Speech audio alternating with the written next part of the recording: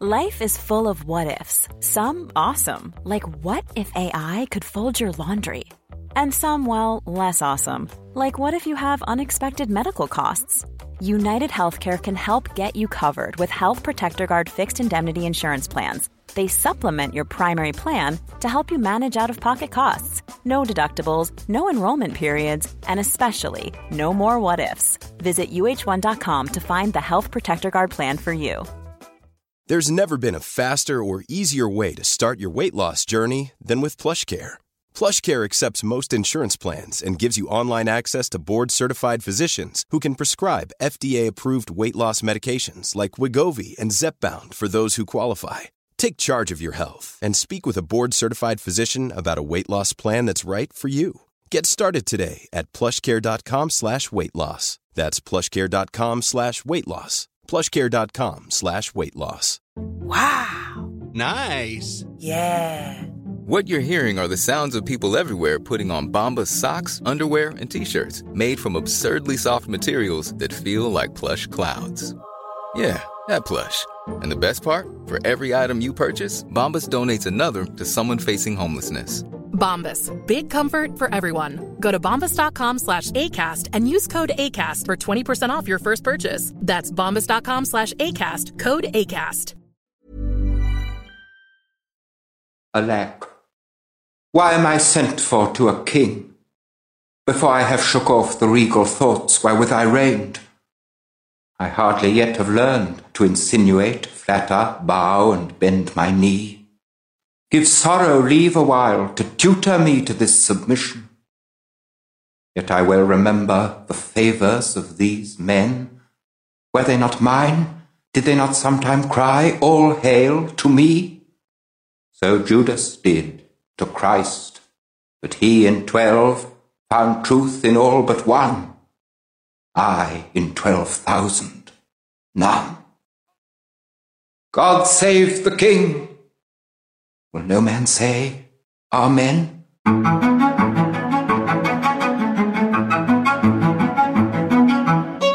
Hello and welcome to The Play's the Thing. You have arrived at the Richard II Q&A episode. My name is Tim McIntosh. And I'm Heidi White. The audio you just heard is Richard Posco playing King Richard in the Royal Shakespeare Company's performance of Richard II. Richard, no longer king, has been summoned by the new King of England, and Richard is complaining, alack. Why am I sent for to a king before I have shook off the regal thoughts wherewith I reigned? And we're going to use that audio for a specific purpose because one of our listeners asked us to kind of do a line-by-line reading from something in Act 4, and we're going to use that monologue. But let's talk about that a little bit later, Heidi. Heidi, I just want to say, before we dive into these questions, you showed up for this show, a devout follower of Richard II. You loved this play. I was a little bit less experienced with this play, but over the course of our discussion and kind of, preparing for the show and reading the play, I fell in love with it. I absolutely fell in love with it. I'm so glad to hear that. I'm so glad to hear that. Thank you so much for saying that. I'm just such a huge advocate for this play and for the history plays in general. Totally see why. And I love the subtlety and I love having to dig into the characters' motivations, which is, you really have to do that to get anything out of the history plays, or well, many of the history plays. Absolutely. So, we will be doing Henry IV Part 1 a little bit later this year. So that's another one of the history plays that will be coming up. So listeners, pay attention for that. I don't know that Richard II has supplanted Coriolanus in my pecking order for most underrated Shakespeare plays, but I think it's safely ensconced in position number 2. Coriolanus is the most underrated Shakespeare play. I think Richard II is the second most underrated Shakespeare play. I think that's a fair assessment. Absolutely. Good. That's good. I just want to tell people that if you are following Close Reads, which Heidi and I and David Kern are on Close Reads, which is kind of like the mothership podcast in which we discuss contemporary and classic novels. We just past the halfway mark of Rebecca, Daphne du Maurier's Rebecca, and I made a mistake in preparation for the show. I only read through chapter 18, and we were supposed to read through chapter 19. And chapter 19 is a big reveal. It's the moment that we kind of like discover this mystery. So David and Heidi, partly to my chagrin and partly to my enthusiasm, revealed the reveal to me on the air. So if you have any interest in, I didn't do my homework. And I think it's the one time I said on the air, it's the one other time in my life of not doing homework that it was an honest mistake. It wasn't that you just failed to do it. You just didn't know that we were supposed to go through chapter 19, but it worked out great. It was so fun to reveal it on the air. Fun. So if you're not yet a fan of Close Reads, this is a great opportunity for you to check out what we're doing over there. And of course, you can participate with us and with this show on the Close Reads discussion page on Facebook. Okay, now, Heidi, without further ado, let's jump into some of these questions. Again, I want to say, our listeners, with each passing episode, I am more impressed by our listeners' dexterity with literary questions, their knowledge of Shakespeare, and the questions we got for this episode are like in keeping with the kind of like the steady rise of acumen and ability from our listeners. So there's the compliment. Let's start with a question from Alex Johnston. Alex writes, your view of Richard through the prism of the man-king dichotomy has been so very illuminating. It's a great question. Which job, Heidi, in the modern world do you think Richard would be best suited for? I've given this question a lot of thought. I think it's a great question. And I have probably one big answer, and that is he should definitely be some kind of like internet blogger for sure. Why an internet blogger? Because he's super smart, like a pundit of some kind of like successful, maybe like small, or like a small publisher, maybe some kind of like dissenting voice. He needs a battle to fight. This Richard does, right? Because he needs a way to express his rich inner life. Yeah, that's my very charitable way of talking about his self-obsessive melancholy, is his, rich inner life. So he has a rich inner life. He needs a voice for that. He's an incredible wordsmith and poet, but I'm not sure that he could be a great poet in the sense of you actually have to work really hard and be kind of an ambitious person to be successful in so I think like small publishing, maybe he could be some kind of reviewer. I could see him doing like ironic reviews of pop culture shows and stuff like that. Your answer went toward the direction of Richard as poet. Yes. My answer went toward the direction of Richard as king. Oh, and so I'm thinking, go on. Which kind of modern occupation holds the most power? The simple answer would be a president, a tyrant, a dictator of some sort. He couldn't make it. He'd collapse. Well, and he does in the play. He just, his own inability or sloth is what, is his major undoing. So I was thinking, that's a little bit too on the nose to say, he'd be the president of the United States, the most powerful country in the world. What if instead, because I think this is the direction that our world is going, major corporations in some ways have as much, if not more power than the United States. That's an exaggeration, but I mean, that's just one of the concerns, is that we have major international corporations that are not governed by any singular national, bureaucracy or elected officials.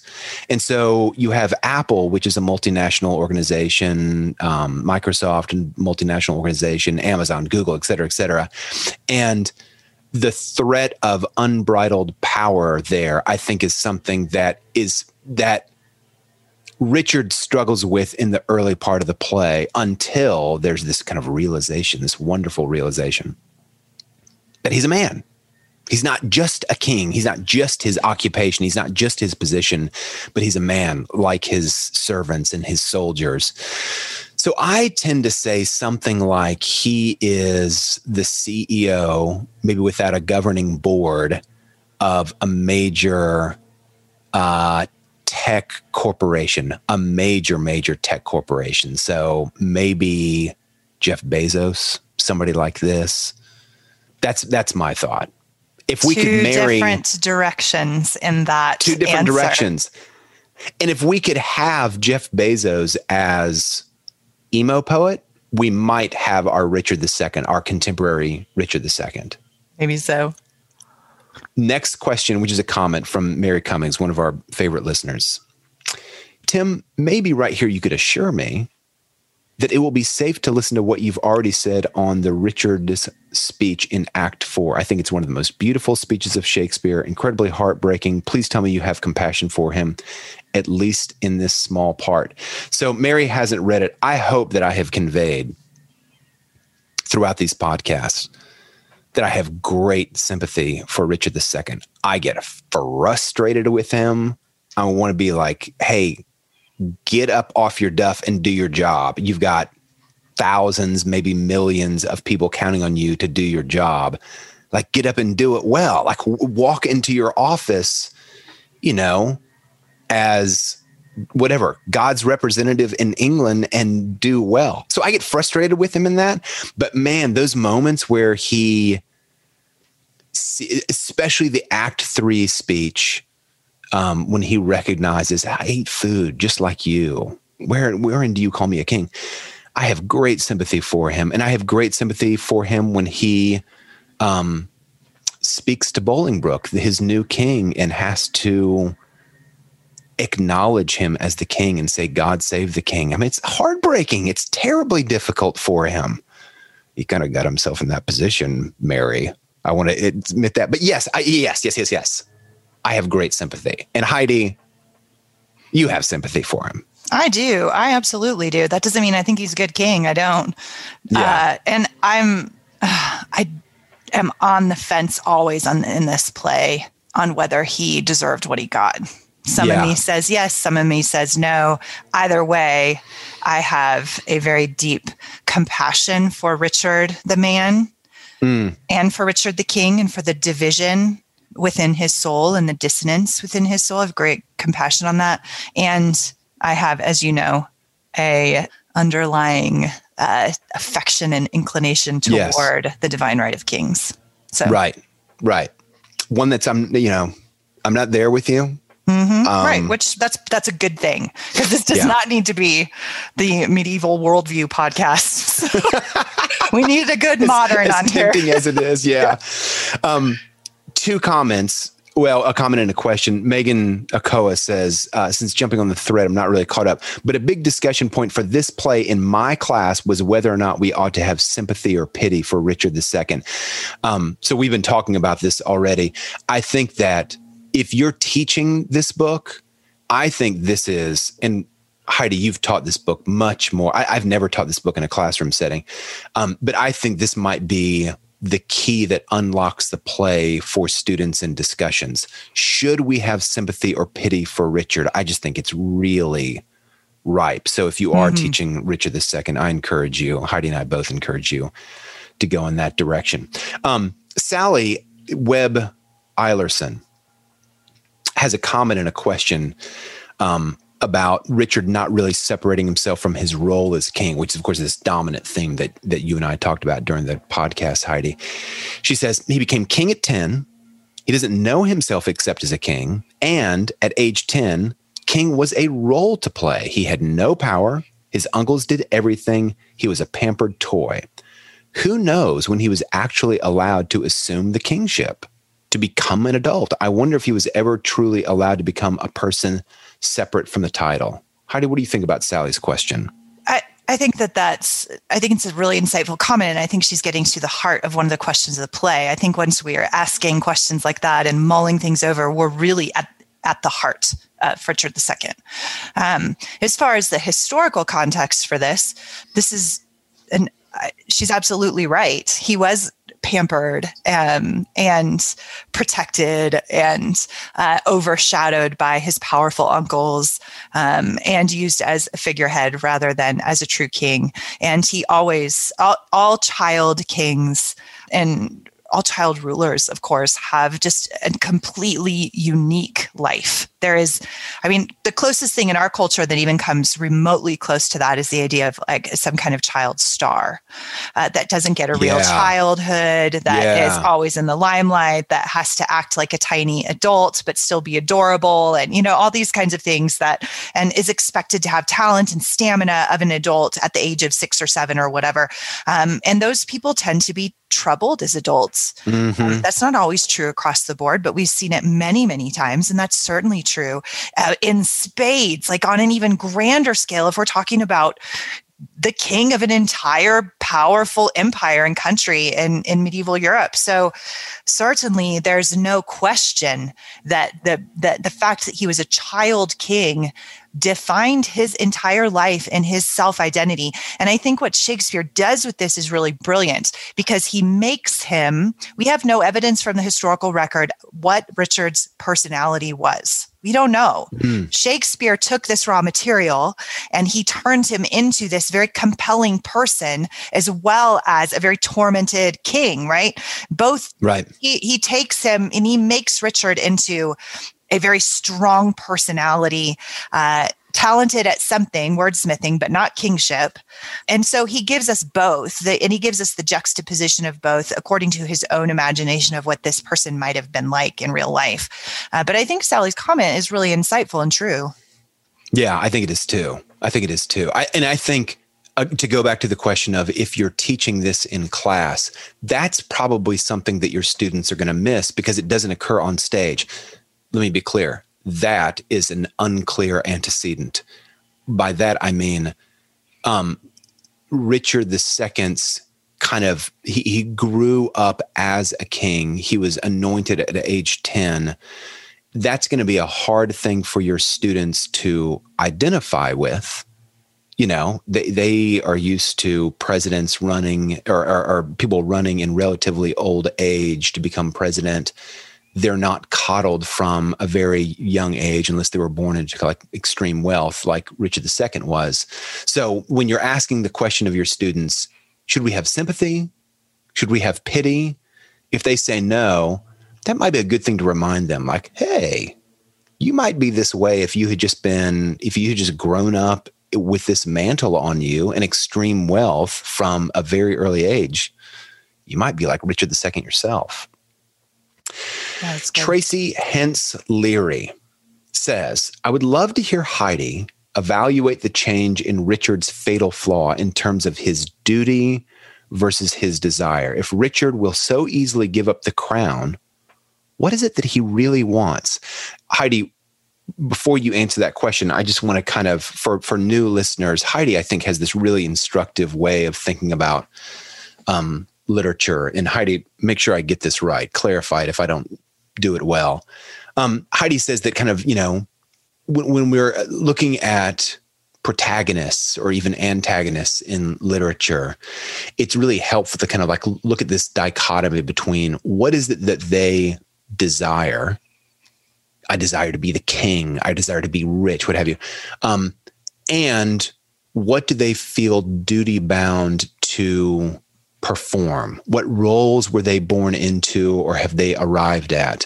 Husband, wife, king, queen, princess. Like, what are the duties associated with those roles? And so many characters that we really love, from Hamlet to Macbeth to Richard II, are torn between these two things: duty to do the right thing, duty to execute one's office, and desire to be, maybe in Richard's the case, to be a great poet, to be an adored king. He desires these things, but he also feels this kind of like he has a duty that he ought to fulfill. With that as the background. Mm-hmm. Yeah, you said that well.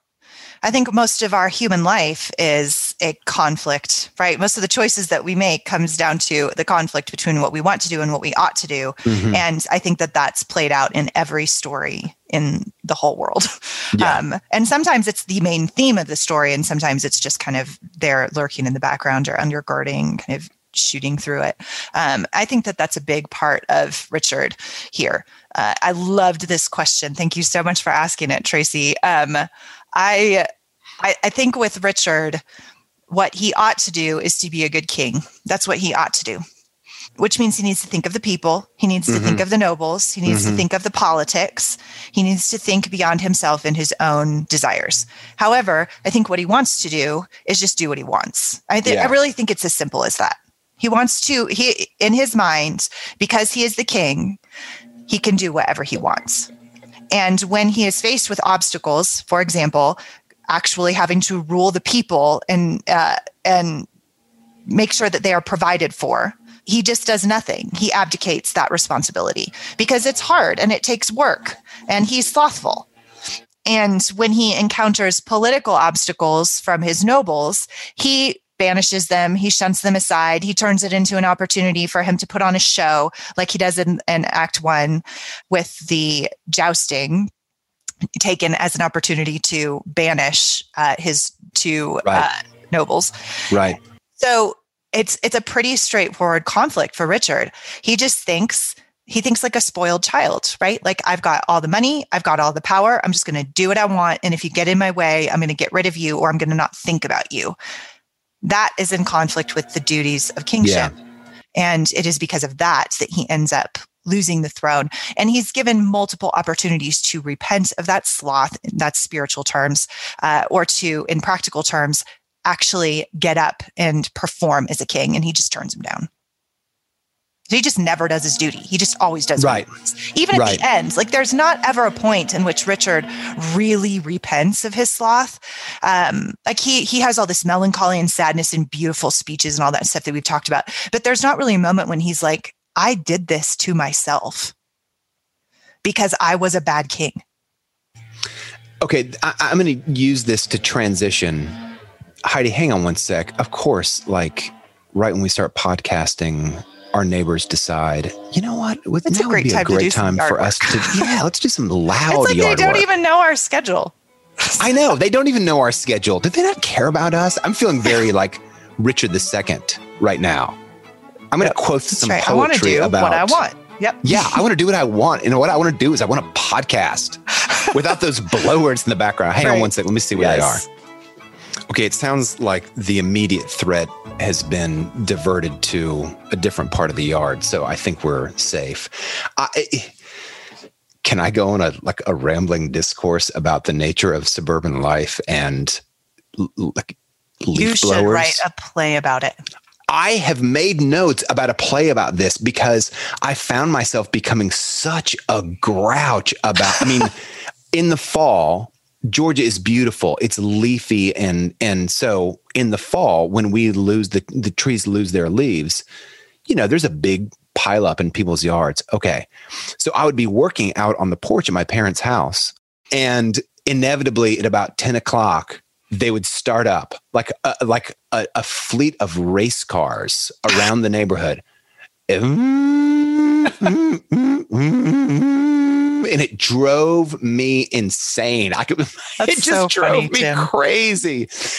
And now I think we're you out there with like your pitchfork. I know. Just being like the guy, get off my lawn, you kids. And like the people that are actually doing the lawn blowing are like 20 years my senior. Yeah, but I think we're re-entering that time. I think because it's spring, the leaf blowers are resurrecting from the winter, and I'm just going to have to learn. I'm going to have to tolerate. Okay. All of that was a very poor segue into another question or a wish from Tracy Hens Leary. She says, you guys mentioned in Act 4 as a good one to do a line-by-line study on. I would love to hear that modeled, at least in part. The monologue we heard at the top of the show is from Act 4, Scene 1. Let's just try this right now, Heidi. Let's just do this as an experiment in what I'm going to call microexegesis, a close reading. And I actually want us to kind of wear two different hats as we discuss these lines. The two different hats are going to be, I'm going to go first, Heidi, and I'm going to read this as someone who is either directing this play or is preparing to perform Richard II. So one of the convictions of this show is that Shakespeare plays as when they're in an educational setting, they've kind of become literary devices. And so we ask our students to, explore themes and motifs and foreshadowing, et cetera, et cetera, et cetera. But the performative aspect of Shakespeare's plays, which is, for me, just the vital approach to Shakespeare. He wrote plays to be performed by actors, and I think, and it's really important for me to help students, even adult students, understand that, first of all, this is a performed text. This is not primarily a tool, a text that people can read, can use their literary criticism background for. Of course, the literary criticism background can be tremendously instructive, but it can also be a little bit boring if you don't remember. These are like staged words with embodied actors breathing and sneezing and crying up on stage. Okay, so I'm going to first read these lines as if I'm preparing for a performance. And then, Heidi, I would like for you to discuss these same lines from a literary critic's point of view. Like, what are the sorts of things that you're looking for here that might be fun to explore for a student in a classroom? Richard has just been summoned to Bolingbroke's court. Bolingbroke is now, he's either king or he's about to be king. Richard has been deposed. He's been defeated in battle. He's been deposed. He's no longer in king. So if I'm preparing to be Richard, I come onto the stage and my first question is, what is my stance toward the new king going to be? Here's his opening line. Alack, why am I sent for to a king before I have shook off the regal thoughts wherewith I reigned? I hardly have yet learned to insinuate, flatter, bow, and bend my limbs. Give sorrow leave a while to tutor me to this submission. Okay. I read that as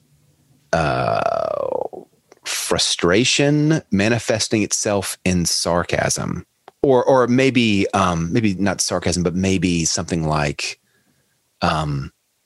just frustration. I've been deposed. I'm used to doing whatever I want to do because it's the king. Alas, why am I sent for before I have shook off the regal thoughts wherein I reigned? I'm still kind of like figuring out what it feels like to not be a king anymore. I hardly yet have learned to insinuate, flatter, bow, and bend my limbs. Is that kind of maybe that's a shout out to his former men who spent a lot of time flattering him and very little time preparing him for the duty of being a king? Is there one of them in the room that I could say that line to? Like, you who betrayed me, who flattered me while I was king? If there was someone in the room who I thought was guilty of flattering me, that line would be delivered to that servant, to that former supporter. Give sorrow leave a while to tutor me to this submission. Yet I well remember the favors of these men. Were they not mine? Oh, okay, they are. These guys were. Like, I'm in a room with people who used to flatter me and serve me. Were they not mine? Did they not sometimes cry, all hail to me? So Judas did to Christ. But he in 12 found truth in all but one. I in 12,000, none. That's a great line. Mm-hmm. So now I think if I'm performing Richard II, this is chiefly about my frustration with my betrayers, who I perceive to be my betrayers. So when I walk onto the stage now, I think my job, my task, my motive, to use that cliche, is to basically to give a tongue lashing to the people who I perceive to have betrayed me. They weren't really faithful to me when I was king. And when they saw the opportunity to jump into another king's lap, they took that opportunity. And this might be my last chance to tell them what I really think about him. So Judas did to Christ, but he in 12 found truth in all but one, I in 12,000, none. I had no truth in all of these supporters. There was no truth in any of them.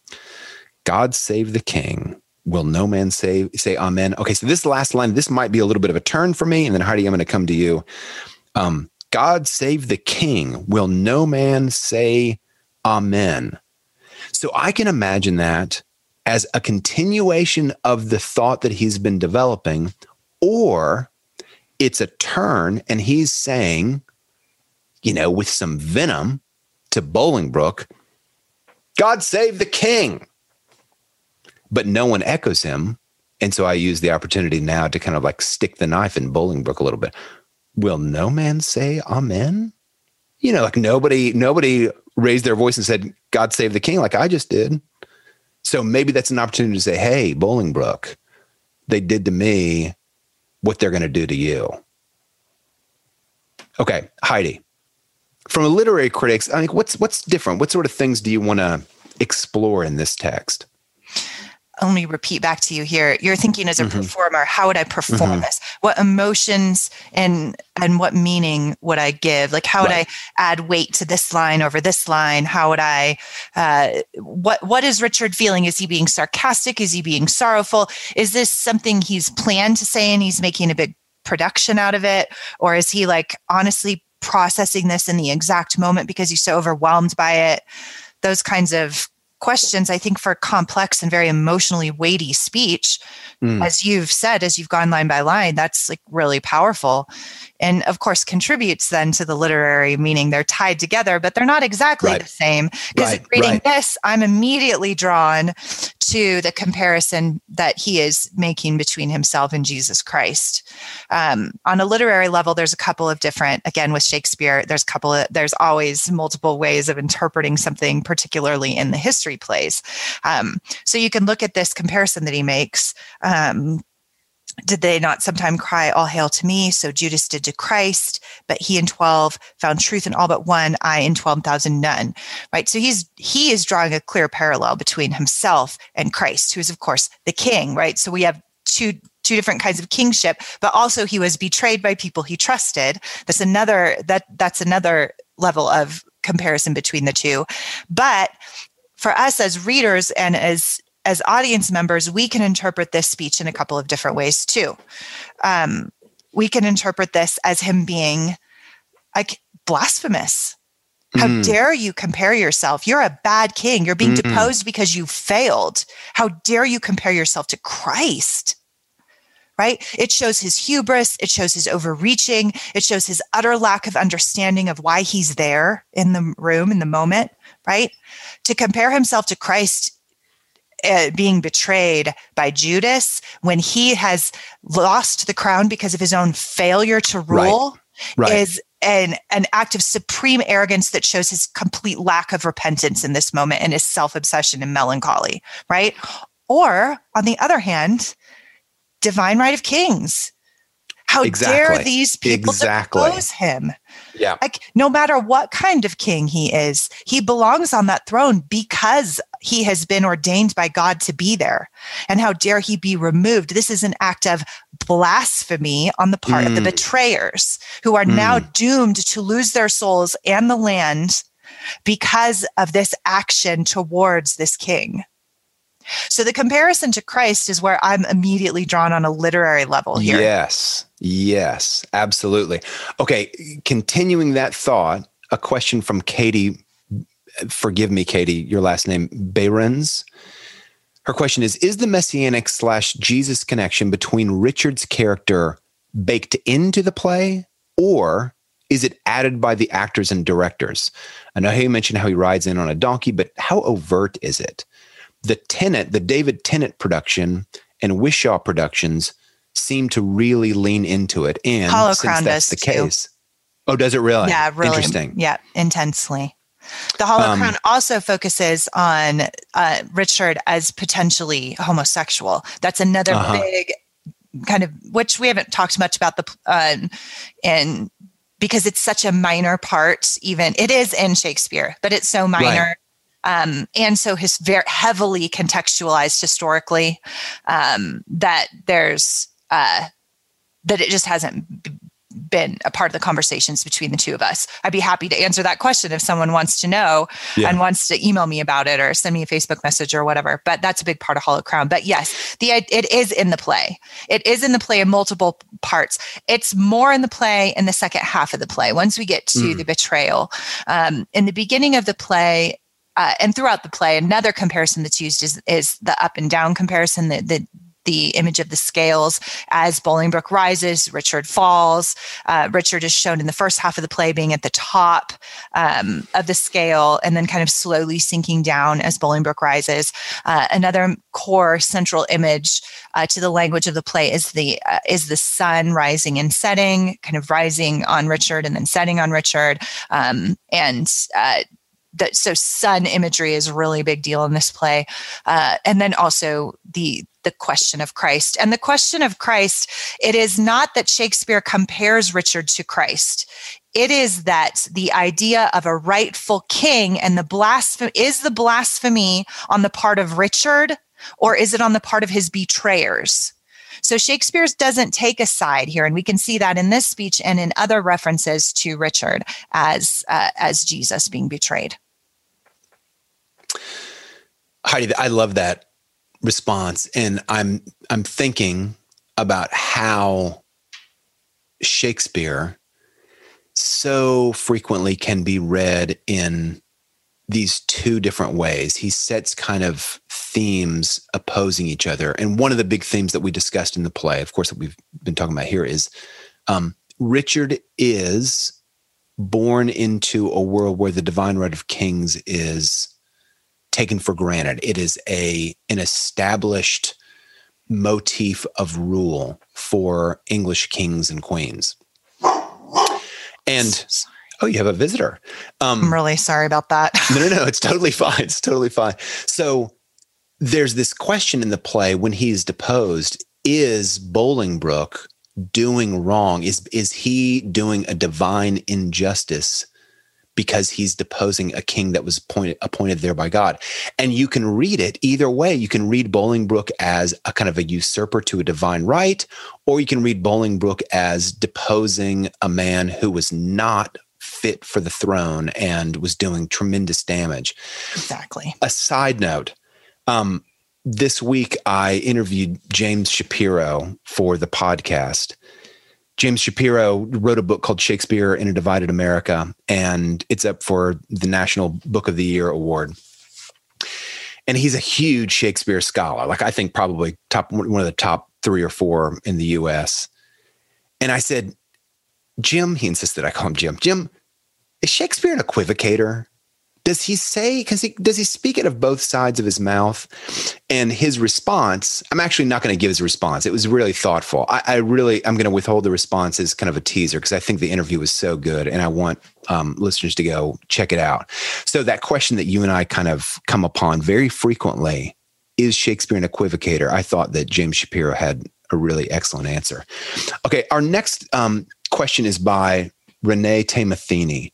And it's more of a comment about Marlowe, Christopher Marlowe, as a rival to Shakespeare and his production of Edward II. I'm going to read parts of Renee's. I thought her comment was really insightful. I am so ignorant about Christopher Marlowe's Edward II. I'm going to have very little to say in response. Heidi, I'm going to wait and hear if you know much about Marlowe's Edward II. So Renee watched Marlowe's Edward II, and she was really struck with the similarities between Edward II and Richard II.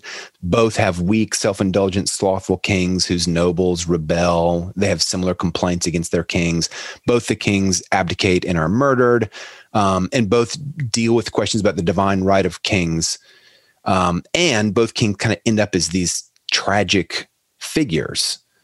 And she points out that even some of the lines in Richard II are echoing lines from Marlowe's play. And she says, I think that Marlowe was the only playwright of their time, of that time, that Shakespeare continually alluded to or quoted.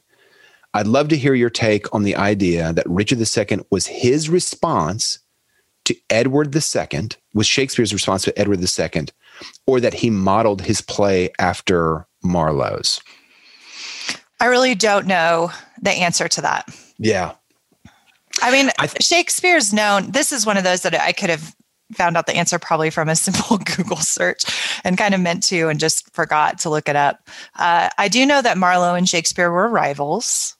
I also know that that there was no sense of like protectiveness over plots in Renaissance England. Like the idea of like copyright infringement and all that kind of stuff was like light years in the future and not even on anybody's mind. Shakespeare pretty much stole all of his plots from other sources. And when I say stole, I use that word like very ironically. Like he was, that everybody did. Everybody did. It wasn't that Shakespeare was like the one guy who did this. It was just, you get plots and you get plots from other sources and you write a play about it. Like that's what you do. So none of that would surprise me at all. I also know that the Renaissance mind and the late medieval mind was very entangled with these questions of kingship and leadership. There was no other way to rule. That you had the divine right of kings, although that was a statement not even used until King James's reign. But the idea, it's an anachronistic statement, but the idea, it's so descriptive of the way they thought about it, right? Yeah. That we use it to describe that whole period. So there's none of that would surprise me, but it would not have been anything scandalous. Nobody would have looked askance at that. Probably not even Marlowe. They would have just been in like a feud, maybe a personal feud to like write the better play about that story. Another question from Tracy Hence Leary. I'm going to combine two of her questions together. I would love to hear more about the idea of the mirror of kings and its literary precedents. And in what specific ways are Bolingbroke and Richard mirrors of each other? I'll take the mirrors for kings idea first here. So the mirror for kings or the mirror for princes is what it's most commonly called. It's a very specialized kind of literary study. It's really hard to find information on this in like the popular realm. You have to kind of go into the really specialized aspect of literary history. Yeah. It's an educational literary genre it has roots in ancient and classical literature, but it kind of enjoyed a period of great popularity in the Middle Ages into the Renaissance. And what it was is kind of a list of textbooks, really, which tell kings how to rule in like very lofty kind of poetic language. So this would be part of how a prince was educated to the throne. They would read these Mirror of Kings kind of literature. Like I said, it has roots in ancient tradition, Greek and Roman tradition, like Xenophon wrote a mirror for princes, Isocrates, Seneca, Cicero in Latin. So just like treatises on what it means to be a king. And we also have some evidence in the Bible that Proverbs was written as a mirror for king's text. And the idea of like what it means to be a ruler, my son, come and sit at my knee and I will tell you what it means to be a king and what it means to be a man, right?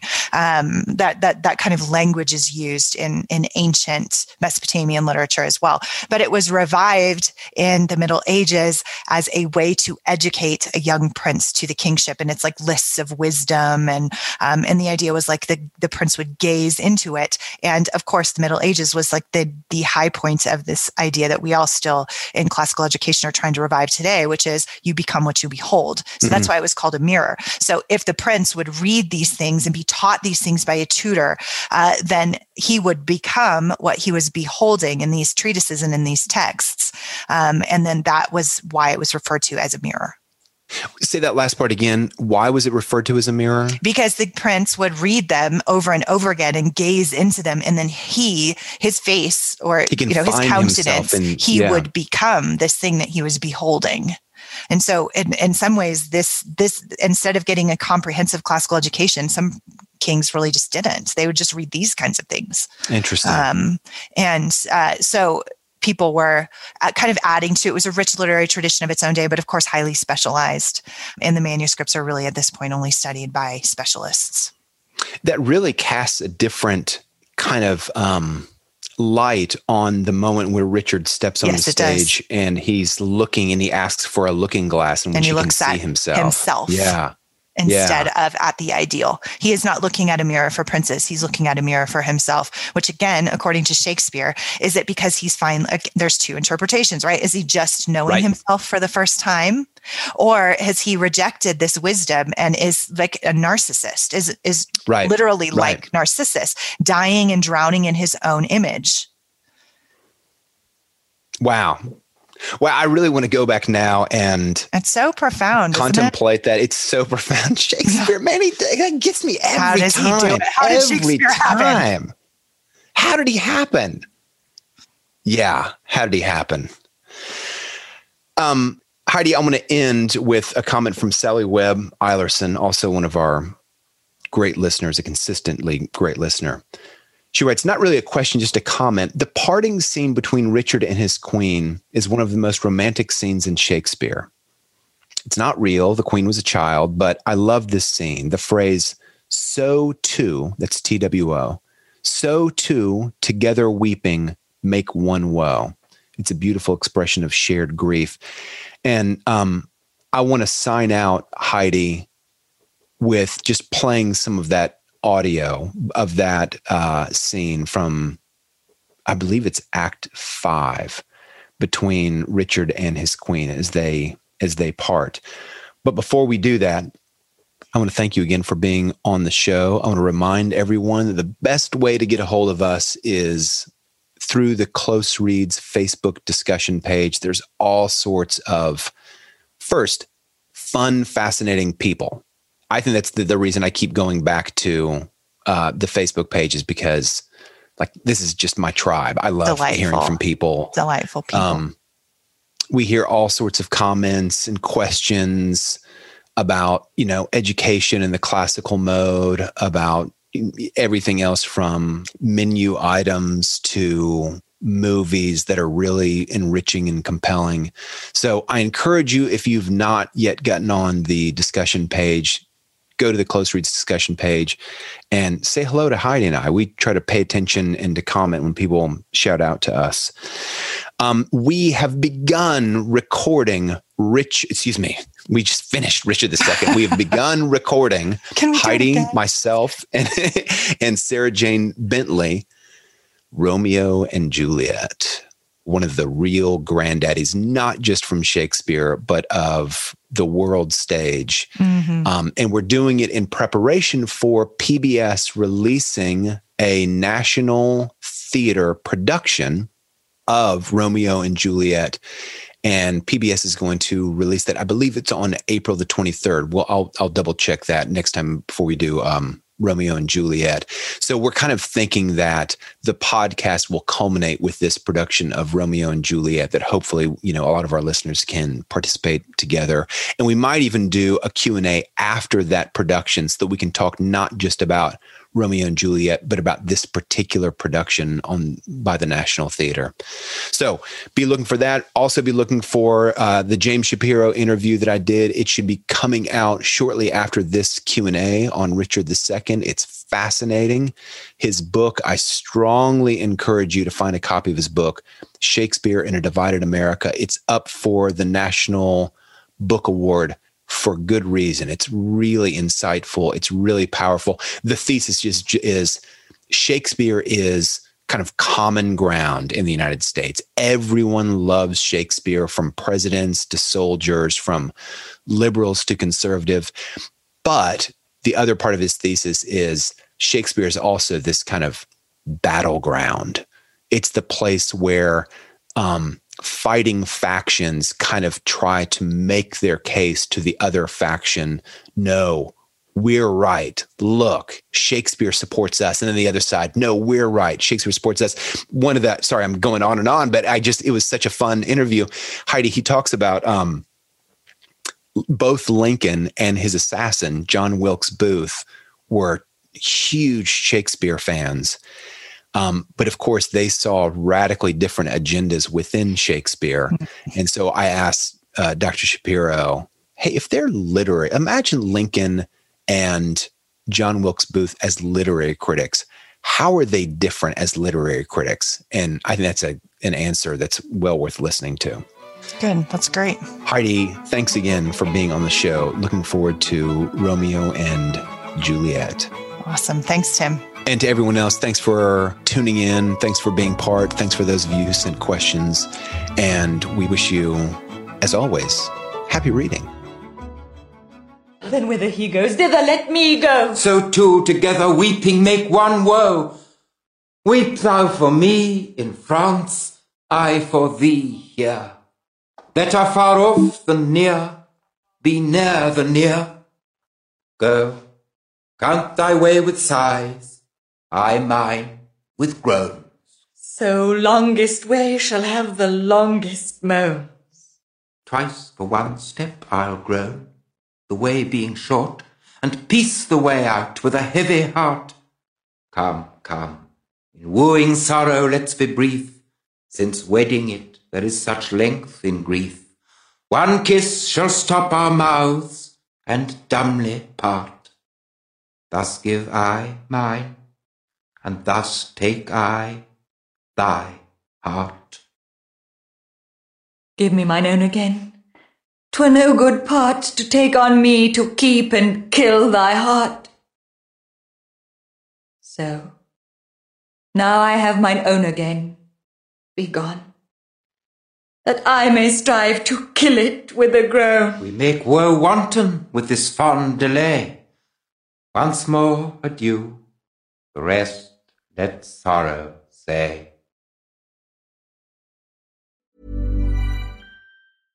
Imagine the softest sheets you've ever felt. Now imagine them getting even softer over time. That's what you'll feel with Boll & Branch's organic cotton sheets. In a recent customer survey, 96% replied that Boll & Branch sheets get softer with every wash. Start getting your best night's sleep in these sheets that get softer and softer for years to come. Try their sheets with a 30-night guarantee. Plus, get 15% off your first order at bollandbranch.com. Code BUTTERY. Exclusions apply. See site for details. Hi, I'm Daniel, founder of Pretty Litter. Cats and cat owners deserve better than any old-fashioned litter. That's why I teamed up with scientists and veterinarians to create Pretty Litter. Its innovative crystal formula has superior odor control and weighs up to 80% less than clay litter.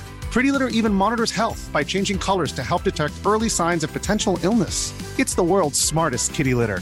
Go to prettylitter.com and use code ACAST for 20% off your first order and a free cat toy. Terms and conditions apply. See site for details. Planning for your next trip? Elevate your travel style with Quince. Quince has all the jet-setting essentials you'll want for your next getaway, like European linen, premium luggage options, buttery soft Italian leather bags, and so much more. And is all priced at 50 to 80% less than similar brands. Plus, Quince only works with factories that use safe and ethical manufacturing practices.